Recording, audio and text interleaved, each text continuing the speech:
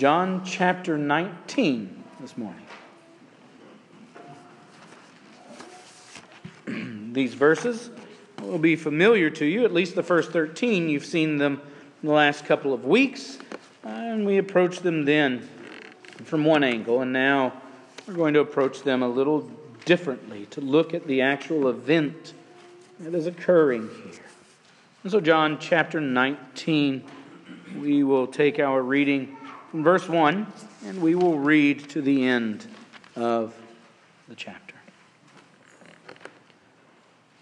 Pilate then took Jesus and scourged him, and the soldiers twisted together a crown of thorns and put it on his head, and put a purple robe on him. And they began to come up to him and say, "Hail, King of the Jews," and to give him slaps in the face. Pilate came out again and said to them, "Behold, I am bringing him out to you so that you may know that I find no guilt in him."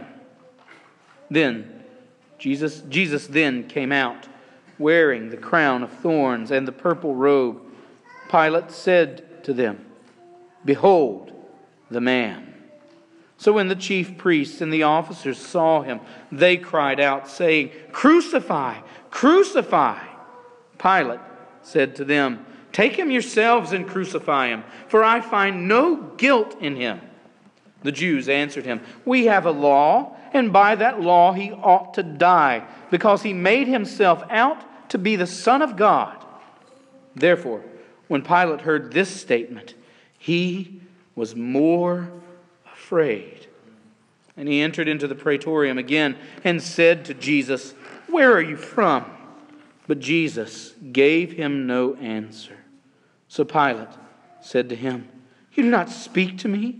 Do you not know that I have authority to release you, and I have authority to crucify you?" Jesus answered, "You would have no authority over me unless it had been given you from above. For this reason, he who delivered me to you has the greater sin." As a result of this, Pilate made efforts to release him. But the Jews cried out, saying, "If you release this man, you're no friend of Caesar. Everyone who makes himself out to be king opposes Caesar." Therefore, when Pilate heard these words, he brought Jesus out and sat down on the judgment seat at a place called the Pavement, but in Hebrew, Gabbatha. Now, it was the day of preparation for the Passover. It was about the 6th hour. And he said to the Jews, "Behold, your king." So they cried out, "Away with him! Away with him! Crucify him!" Pilate said to them, "Shall I crucify your king?" The chief priests answered, "We have no king but Caesar." So he then handed him over to be crucified. They took Jesus, therefore, and he went out bearing his own cross to the place called the place of the skull, which is called in Hebrew Golgotha.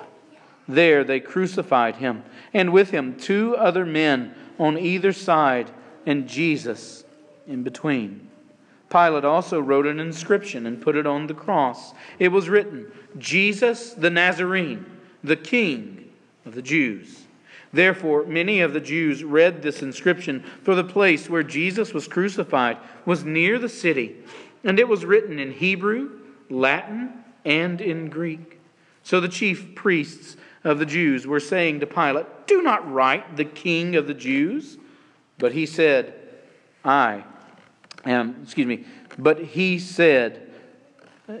But that he said, "I am King of the Jews." Pilate answered, "What I have written, I have written."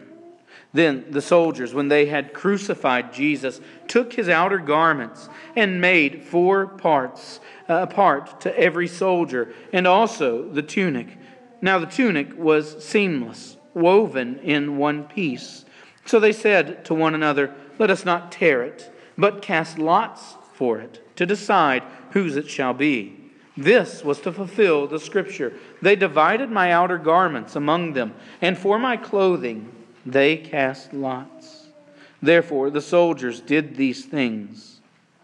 But standing by the cross of Jesus were his mother, and his mother's sister, Mary, the wife of Clopas, and Mary Magdalene. When Jesus saw his mother and the disciple whom he loved standing nearby, he said to his mother, "Woman, behold your son." Then he said to the disciple, "Behold your mother." From that hour, the disciple took her into his own household. After this, Jesus, knowing that all things had already been accomplished, to fulfill the Scripture, said, "I am thirsty." A jar full of sour wine was standing there, so they put a sponge full of the sour wine upon a branch of hyssop and brought it up to his mouth. Therefore, when Jesus received the sour wine, he said, "It is finished." And he bowed his head and gave up his spirit. Then the Jews, because it was the day of preparation, so that the bodies would not remain on the cross on the Sabbath, for that Sabbath was a high day, asked Pilate that their legs might be broken and that they might be taken away. So the soldiers came and broke the legs of the first man and of the other who was crucified with him. But coming to Jesus, when they saw that he was already dead, they did not break his legs. But one of the soldiers pierced his side with a spear, and immediately blood and water came out. And he who has seen has testified, and his testimony is true, and he knows that he is telling the truth, so that you also may believe. For these things came to pass to fulfill the Scripture. Not a bone of him shall be broken. And again, another Scripture says, "They shall look on him whom they pierced." After these things, Joseph of Arimathea, being a disciple of Jesus, but a secret one for fear of the Jews, asked Pilate that he might take away the body of Jesus. And Pilate granted permission. So he came and took away his body. Nicodemus, who had first come to him by night, also came bringing a mixture of myrrh and aloes, about 100 pounds weight. So they took the body of Jesus, and they bound it in linen wrappings with spices, as is the burial custom of the Jews. Now, in the place where he was crucified, there was a garden, and in the garden a new tomb in which no one had yet been laid. Therefore, because of the Jewish day of preparation, since the tomb was nearby, they laid Jesus there. Let's go to the Lord in prayer. Almighty God, give us sight to see. Let us see the beauty of this passage, and let us see the horror of this passage, and let us see Christ as our King. Oh Lord, make it so that we might cling to Him and have no other hope. We ask this in Christ's name. Amen. For the past couple of weeks, we've looked at a battle between kingdoms, between the kingdoms of this world, one which was a perverted kingdom of Christ. They had taken Christ's word, they had perverted it, they had made it say what it wasn't, as seen in the Pharisees. And then a legitimate kingdom that is wrongly ruling, the kingdom of, at that time of Rome, as represented by Pilate. And you've seen the battle they're waging, because Christ says that He is fulfilling the Scripture. He is doing what is right to secure victory for His kingdom. And you get to chapter 19, and it looks as if the battle is over. That those kingdoms have won. That those who had perverted God's word and cried out, "Crucify," won. over those which are a legitimate kingdom. He was scared by them, scared that they would tell on him in essence. And so he hands over Christ, even though he does it reluctantly. And if you aren't careful and you don't read it well, you will think that the kingdoms of this world win. But here, in chapter 19, in this picture of weakness, Christ is securing your victory as your king. Christ is doing that which no other king would ever do. Christ wins in his death. And so the victory that we have here demonstrates the nature of Christ's kingdom. That he is saving us from something greater, not greater better, but greater larger than the kingdoms of this earth. He is saving us from something more terrible than earthly bondage. No, in this kingly act, he delivers us from the bondage to sin. And the the passage breaks down pretty easily for us. We take it as we see Christ acting as our king, which is what he's doing. We're going to take it in 4 points. 4 points. We see Christ mocked as our king. We see him proclaimed as our king. We see him disrobed as our king. And we see him acting as our king. And all of this is in battle, even while he is nailed to a cross. Hands unmoving, feet unmoving. He is accomplishing a battle far greater than deliverance from the things of this world. So, what do we see him? How do we see him mocked? Verses 1 through 7, right? Pilate scourges Jesus and hands him over. And they have heard, these soldiers have heard, this man makes himself out to be a king according to those accusing him. And they know that he has already said, you say it. I am a king, and my kingdom is not of this world. And so how do they mock him?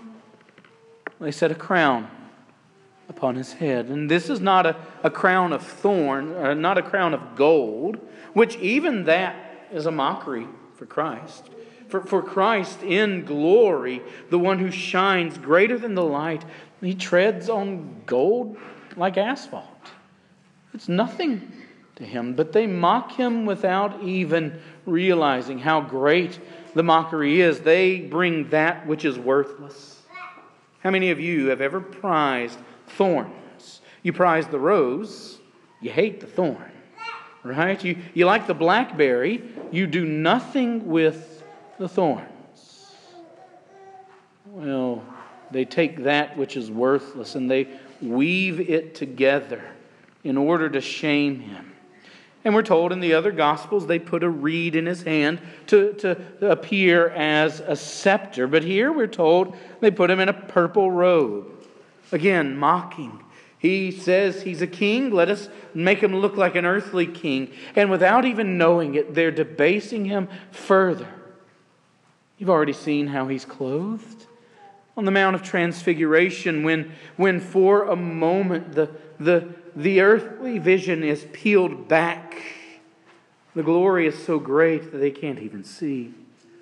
Saul riding to Damascus on his way is blinded by the glory.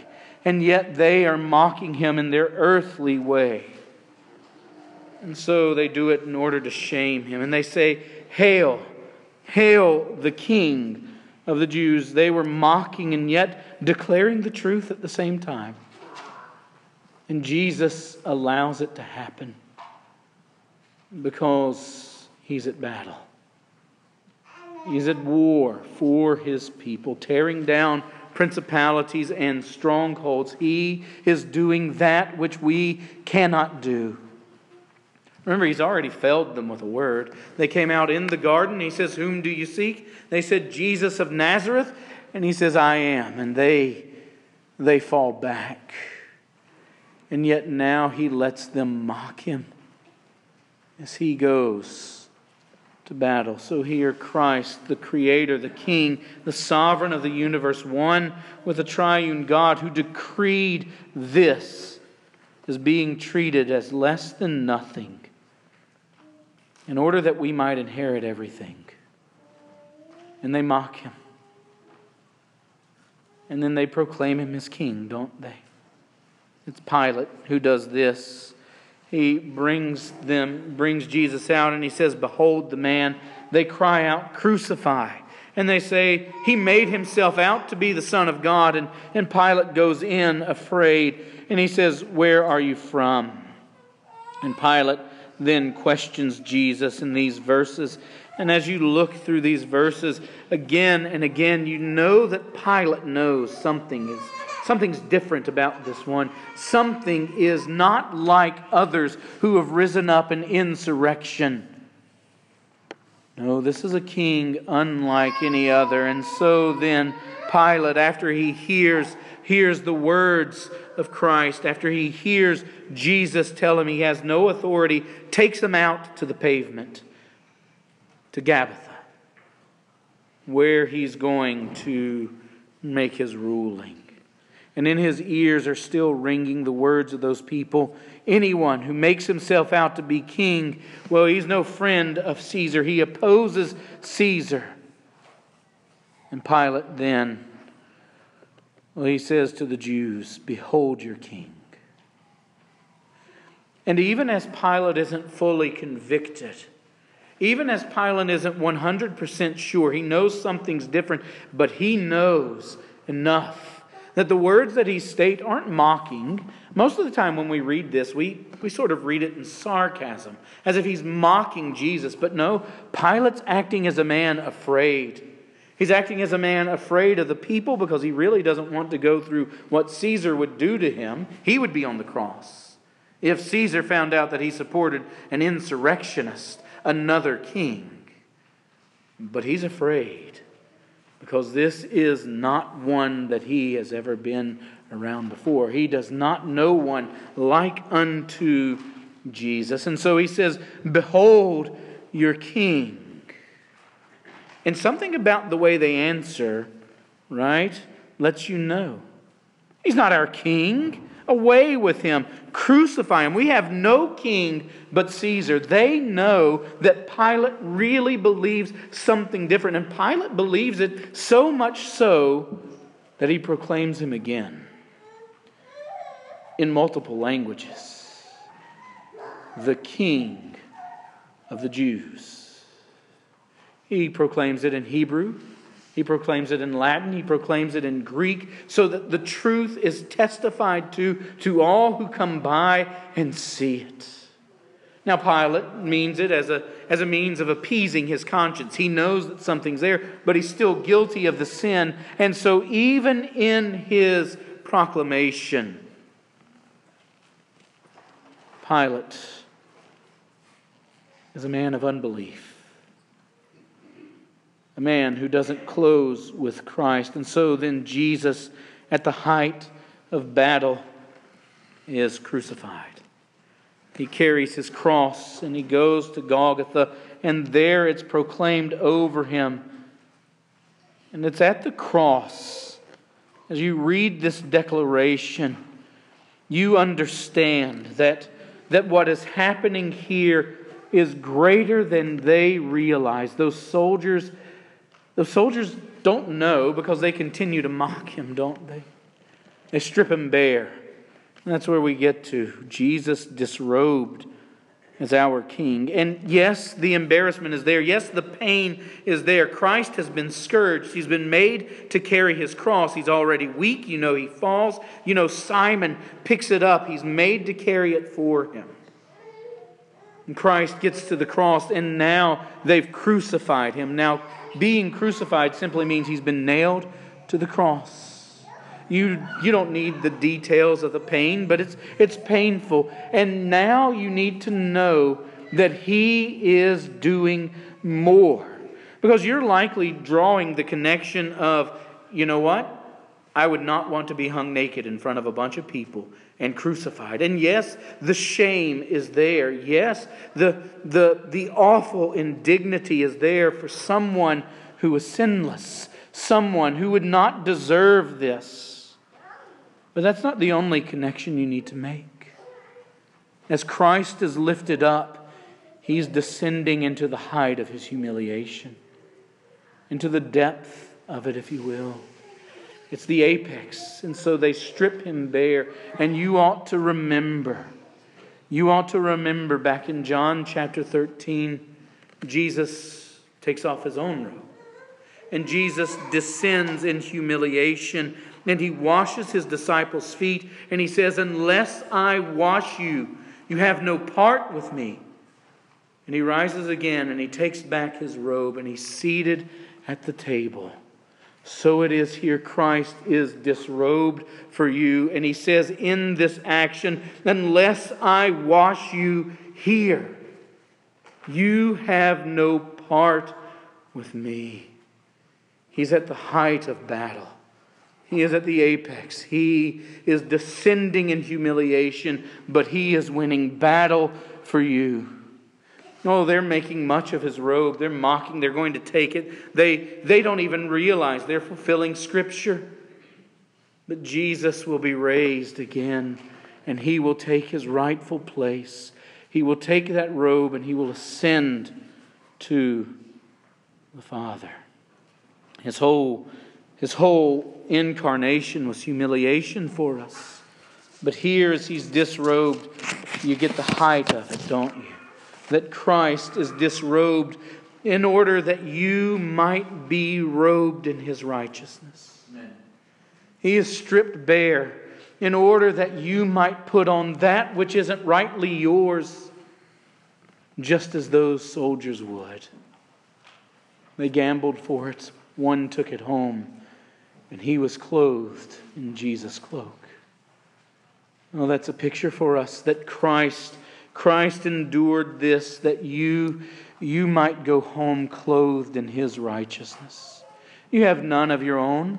You didn't come to your own righteousness by your work. You need Christ stripped bare for you in order that you might have hope. And so we sang it, didn't we? We sang Psalm 22. You read all of this as you sang Psalm 22, and you ought to have had in your heart, put to mind, this is Jesus. This is Christ. And we ended on a low note there. He's simply encircled by those who would crucify Him. Well, we're going to sing the rest of Psalm 22 next week. And in the rest of Psalm 22, we are pictured with the glory of the resurrected Christ, just as now Jesus is being crucified. And if you stop here, if you stop at the cross, well, you're left without hope. But it's only in the cross that you have hope, that He would be disrobed and crucified for you. And then you see Jesus, don't you, as He is there on the cross. You see Him acting as your King, don't you? They're gambling away for his tunic. And they say to one another, let's divide it. And then standing by the cross of Jesus were His mother and His mother's sister, and Mary, the wife of Clopas, and Mary Magdalene. And when Jesus saw His mother, the disciple whom He loved standing nearby, what does He do? He provides for her, that she would not be with want. He's acting as in a very kingly way, in compassion. And the same provision that He makes for His mother, He makes for His brothers and sisters, that they would never be left without. Even here, He goes to His death in order that the Spirit might come, in order that we might be provided for. He's already told you, this must happen so that He can provide by the Spirit. And then Jesus, aware of all that is going on, even in a state of agony, descending into the hell of God's wrath, even then he has only in his mind the glory of God and fulfilling the Scriptures. Knowing it's all completed, he says, I thirst. I thirst. And so as he cries this out, you know, in the Old Testament, a picture of thirst is a picture of coming under the curse of God. And Jesus, for his people, drinks the wrath of God. Drinks it down all the way to the very end, the dregs, as it were, and he drinks the cup of wrath for us. And after he does so, well, we know the other gospel accounts, well, he doesn't just lay down with a whimper. He cries out, doesn't he? It is finished. He's acting as a king. He's declaring the war is over. He's declaring victory that he might win for his people. And then what happens? He's buried as a king, isn't he? He's buried in royalty. A man comes, a man who is obviously wealthy and has an ear with Pilate. And he says, give me his body. A man who has until now not been known to us. A man who is taking his own life in his hands, and another man who you've seen before. They come to him with all the riches they could bear. 100 pounds of spices to wrap him. And so he's buried. He's buried royally. But Jesus, in his death, we find out, has fulfilled all Scripture. He has no broken bones. And they pierce him, that we might look upon him. And so what do we do with this vision of Christ as a king? Because if you look at it with the wrong set of eyes and you stop in verse 42, the tomb was nearby and they laid Jesus there. If you look at it through those eyes, well, you know that the kingdoms of this world win. Or at least you think they do. But there's more to it than this. No, it doesn't look like victory to our sight. It looks like a man who lost. But that's not what is to be seen here. This battle is unlike battles where the king who survives wins. Right? The whole point of chess between the battle of those two kings is to defeat the king. But for us in this battle, it's the king who gives himself over to death that we might live. Because we don't fear. Because chapter 20 is coming. And so we need to see then, as we look at this, that this scene, the greatest human injustice ever perpetrated, was perpetrated in order to fulfill divine justice. This is where he who knew no sin was made sin, in order that in him we might become the righteousness of God. You need to see this as victory. That here we call it Good Friday, not because of what takes place, but because of what takes place. You understand, don't you, that this is a real tragedy, a real travesty of justice. This is where injustice is completely seen. But also here, in this tragedy, in this injustice, we're given hope. Hope that this is life to us. That we might say with that hymn writer, bearing shame and scoffing rude, in my place condemned he stood, sealed my pardon with his blood. Hallelujah. What a Savior. This is the vision you need of your King, that it might carry you through all your days, so that when we come to the table, as we will in just a few moments, this is what He sets before your eyes. that you might know your King has secured victory for you. His body was broken. His blood was poured out that you might be given life, that you might be covered in His robe of righteousness. Let's go to Him in prayer. Almighty God, we give